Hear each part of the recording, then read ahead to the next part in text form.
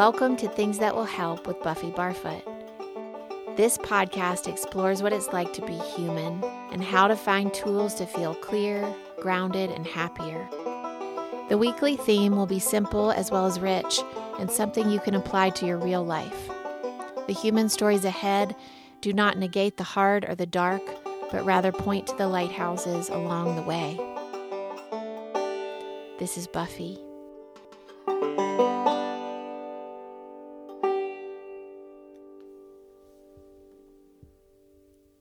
My dad always said the South was haunted.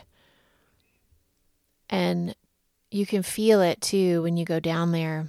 It's thick with ghosts. And so many things have happened there, things that are really terrible.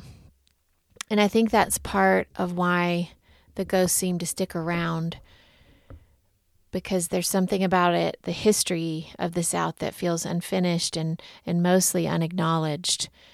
And what ghost stories ask us to do is to remember. There is a dense, humid unsettledness that seems to rest right underneath this veneer of politeness and Southern hospitality and the tendency to smooth things over. And I believe that sometimes that politeness and Southern generosity is really genuine and really heartfelt to the bone. And other times I think it can be used to try and cover up some really terrible things that are part of the history of the South and of that area. So Montgomery is where I grew up, and it definitely is haunted. The whole area of the country, that whole area is haunted, and there are these big swaths of dense forest land, and they're very lush riverbanks, and it rains a lot. And so it's hot and humid in the summer. And so when you walk from the inside to the outside quickly, it's like you kind of feel like you turn into a French fry. So it all feels haunted, but in particular, my house where I lived from the age of 12 to 16. And if you know the area, it's called Capitol Heights, and it's kind of close to downtown Montgomery. And the houses are very old. I think ours was probably from the early 1900s, and it was kind of crumbly, and all the boards creaked and moaned. And when we lived there, it was white house with blue and gray trim. And when we moved in, it seemed really big. And the four of us, my parents and me and Benjamin, were really excited about moving in. And I guess I should tell you where we came from. So before I was 12, we lived in this little old house in East Montgomery that was so tiny, and it was situated on this dead-end circle. And it was a sweet little brick house. It was yellowish brick. And I have such golden memories there from my childhood. But when I turned 12, our family seemed to be shifting into something different. It was a gradual shift, but it was a notable one, and sort of marked by this move from the house on Fieldbrook Court to the new house, or to the new old house, the crumbly house on St. Charles Avenue. And Benjamin and I, of course, were getting older and getting to be teenagers, so we were needing a little more privacy and space than the tiny house had offered. And I think it was also sort of the beginning of things getting hard and crumbling between my parents. And my dad was starting to get colder and more removed from our family. He was more distant and more restless, I think. Or at least I was starting to notice it a little bit more. So we found this big old creaky house, and we didn't have much money at all. Both of my parents were teachers, but they found this house, and it was different than what we had all been used to. It was drafty and not well built, but we had space to go into our corners. And so when we moved, at first it was really glorious. Benjamin and I had rooms that were downstairs, and my parents were upstairs, and everybody had their own bathroom.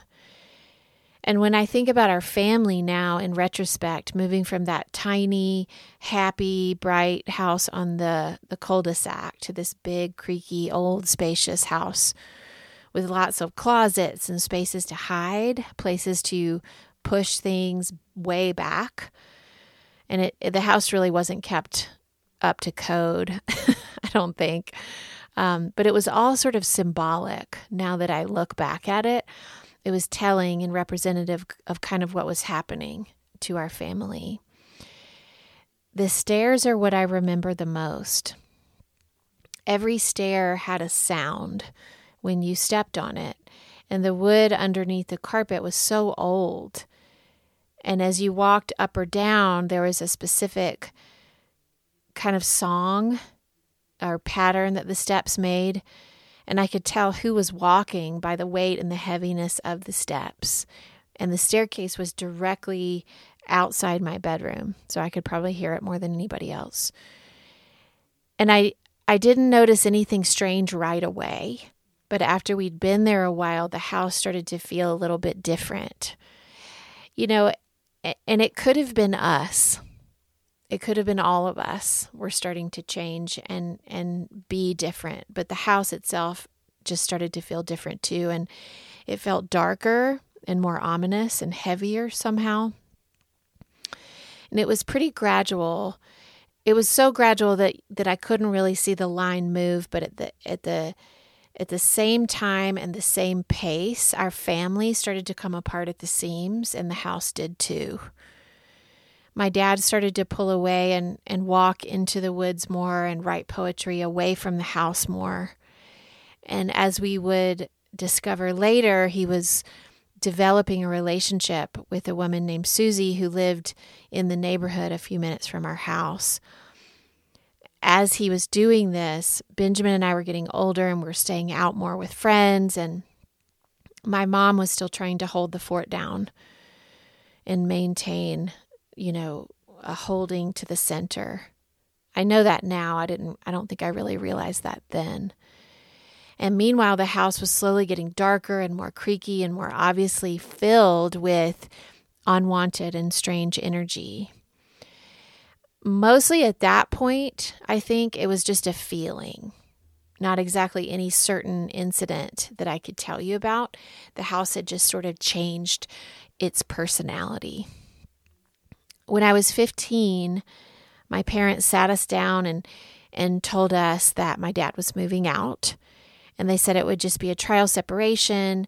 But my mom told me later that she knew that it was her final decision, that she just had enough. And so within 6 months of that conversation, my family changed from 4 people to 2 people living under the same roof, because Benjamin he went off to Tuscaloosa that fall to go to college, to the University of Alabama. And my dad, at the same time, moved into an apartment in East Montgomery. And so Mom and I were alone now in that big, old, dark house. And I had the whole downstairs to myself at that point, and she had the upstairs. And it was just too big and too kind of gaping open for the 2 of us. And I was starting to go out on weekends until late. I think my curfew at that point was midnight. And so I would come in and I would unlock the deadbolt in the whole house. I still remember that feeling of entering the house late at night. It was dark and quiet, and my mom was asleep upstairs. And that's when I really started to hear it. Once I would get into bed, and this would happen almost every night, I would hear the stairs start to creak, and it was the distinct sound, the certain sound of someone walking on them. It was all the same thuds and sounds that the stairs would make when anyone in our family would walk on them, in the same order.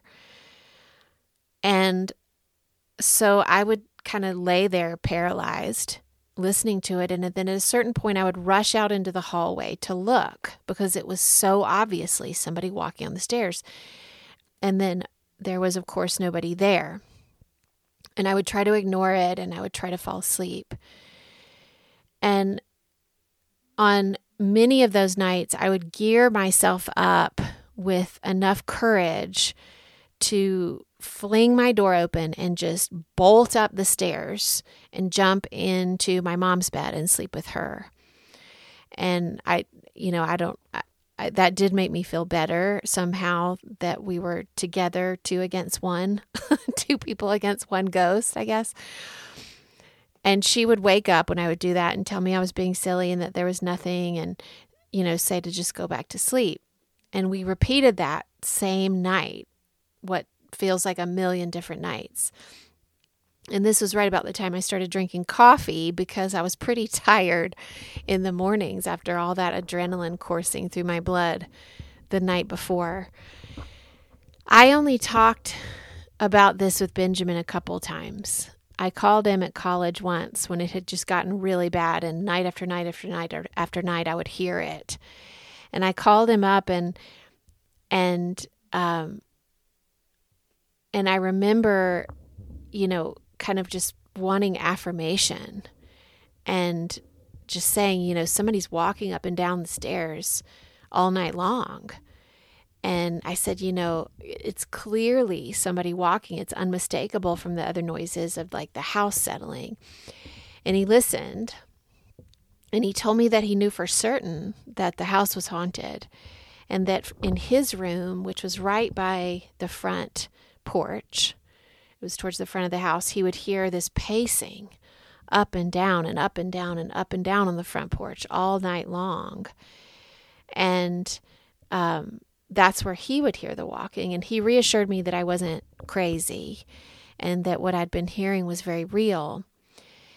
And one night, shortly after I had talked to Benjamin about it, I actually heard someone walk down the stairs. I was in bed. I heard someone walk down the stairs, go into the kitchen, open the cabinet. I heard them set down a glass and pour a glass of water in the kitchen. And I ran into the kitchen because I thought, surely this is Mom coming downstairs for a drink, because that was just too many very certain sounds. And the kitchen was empty. And so I ran upstairs. I ran through my fear. And there she was. Mom was asleep in her bed. Big things started to fall apart at this point with the house. Like the walls were getting kind of those big cracks that you see in old homes, and the foundation was crumbling, and there was flooding at one point, and then the hot water heater exploded, and just big things started to fall apart. And it wasn't long after the water glass night that we decided to move. And Mom, to this day, and she's listening to this podcast right now probably, has never admitted that the house was haunted. Benjamin and I would try to get her to talk about it, but she would just look at us and just kind of ease out of the conversation. She never told us we were crazy, but she just would back out of the conversation. She would always kind of dismiss it and kind of laugh mildly. And a few times over the years, she would say things like that she felt like it was the energy change of the family, or that it was Dad's energy in our family, had just kind of was operating in a different way. And that ominous and darker energy, that parasitic energy, which was, imposing on us, she just kind of chalked it up to that it was coming from that. And I have considered that over the years as a possibility. But I think what is hard to reconcile is that it was so specific what I heard night after night on those stairs. Things lifted for us when we moved from the St. Charles house into this small garden home. Mom and I moved into Dalraida, and it was lighter. The house was actually lighter, like had more windows, but our family definitely seemed to get lighter too. And we were all starting to find our way, and moving, I think, really helped because it felt symbolic. And I guess I will never really know if that house on St. Charles was haunted with actual spirits or if it was just something inside all of us that I was hearing and feeling. I do wonder, regardless of what the answer to that is, what it was all there to teach us. What were the ghosts there to tell us? And why were they so restless, always pacing and walking and pacing and walking? And was it us that was restless? Was it our spirit somehow that were restless? And I think about all of that now. I do think sometimes houses teach us things, sounds teach us things about what we need to move and what we need to clarify and what we need to tack down. I do know that I was watching my mother during that time very carefully. I was watching her construct a new life, a life that was long overdue, a life that had been put off for many years while she patiently tried to be the remedy for everybody else. And so maybe the restlessness was hers. I don't know. But I watched her move us from something heavy and dark to a place that felt cheerful and optimistic. And it was clear of stagnancy and clear of restless pacing. And what happened is we flourished in that newer house on Cedar Avenue. So I guess it doesn't really matter what it was on 1915 St. Charles Avenue. Whatever it was, it did its job. It scooted us on to a fresh place where we could do something better than just stay up late to panic and to worry. If you listen to last week's episode about ghost stories also, but different ones, then you know the gift of being plugged back in to this great mystery of life, of that we don't know. So much we don't know. And the ability to be transported or float away, even temporarily, from our tiny little landscape in order to send something bigger than ourselves. That can be the greatest gift of a ghost. Even if it's our very own restlessness, that sometimes it can transport us out of stuckness and then we can move into a new home, literally move in or figuratively. And we all need that sometimes. Going back a little bit to what I started with, which is how a bigger place like the South can be haunted and restless and heavy from years of history. Sometimes the energy that accumulates around us can be more from a collective place, that it isn't about just an individual. And I thought about that too with the St. Charles house, and I wondered what happened there before our family arrived and what other families had walked up and down those stairs and what their secrets had been and their restlessness had been. When we leave a place after having lived there, we leave our story in the floors and in the walls. The things that we felt while we were in the house get absorbed somehow by the wood or the stone, and they become part of the permanent sounds there, I think, and so it continues. So what part of this helps? I think it's the listening. It's the listening, and it's when we stop fighting the inevitable and we flow with the grain of the ghost. We follow the teachings of the restlessness. Where is it leading us? Where is it asking us to let go of? What is it asking us to do, if anything? And if you don't know, if it's not clear, then maybe you could do the simplest thing and just ask. I want to leave you today with Sylvia Plath, who's a really special poet and writer. And this is a song, a Sylvia Plath song called "The Ghosts leave-taking.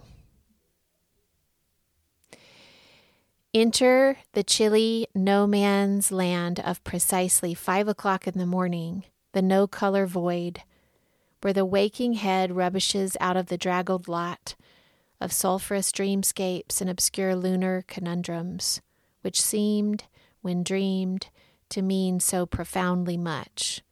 Get ready to face the ready-made creation of chairs and bureaus and sleep-twisted sheets.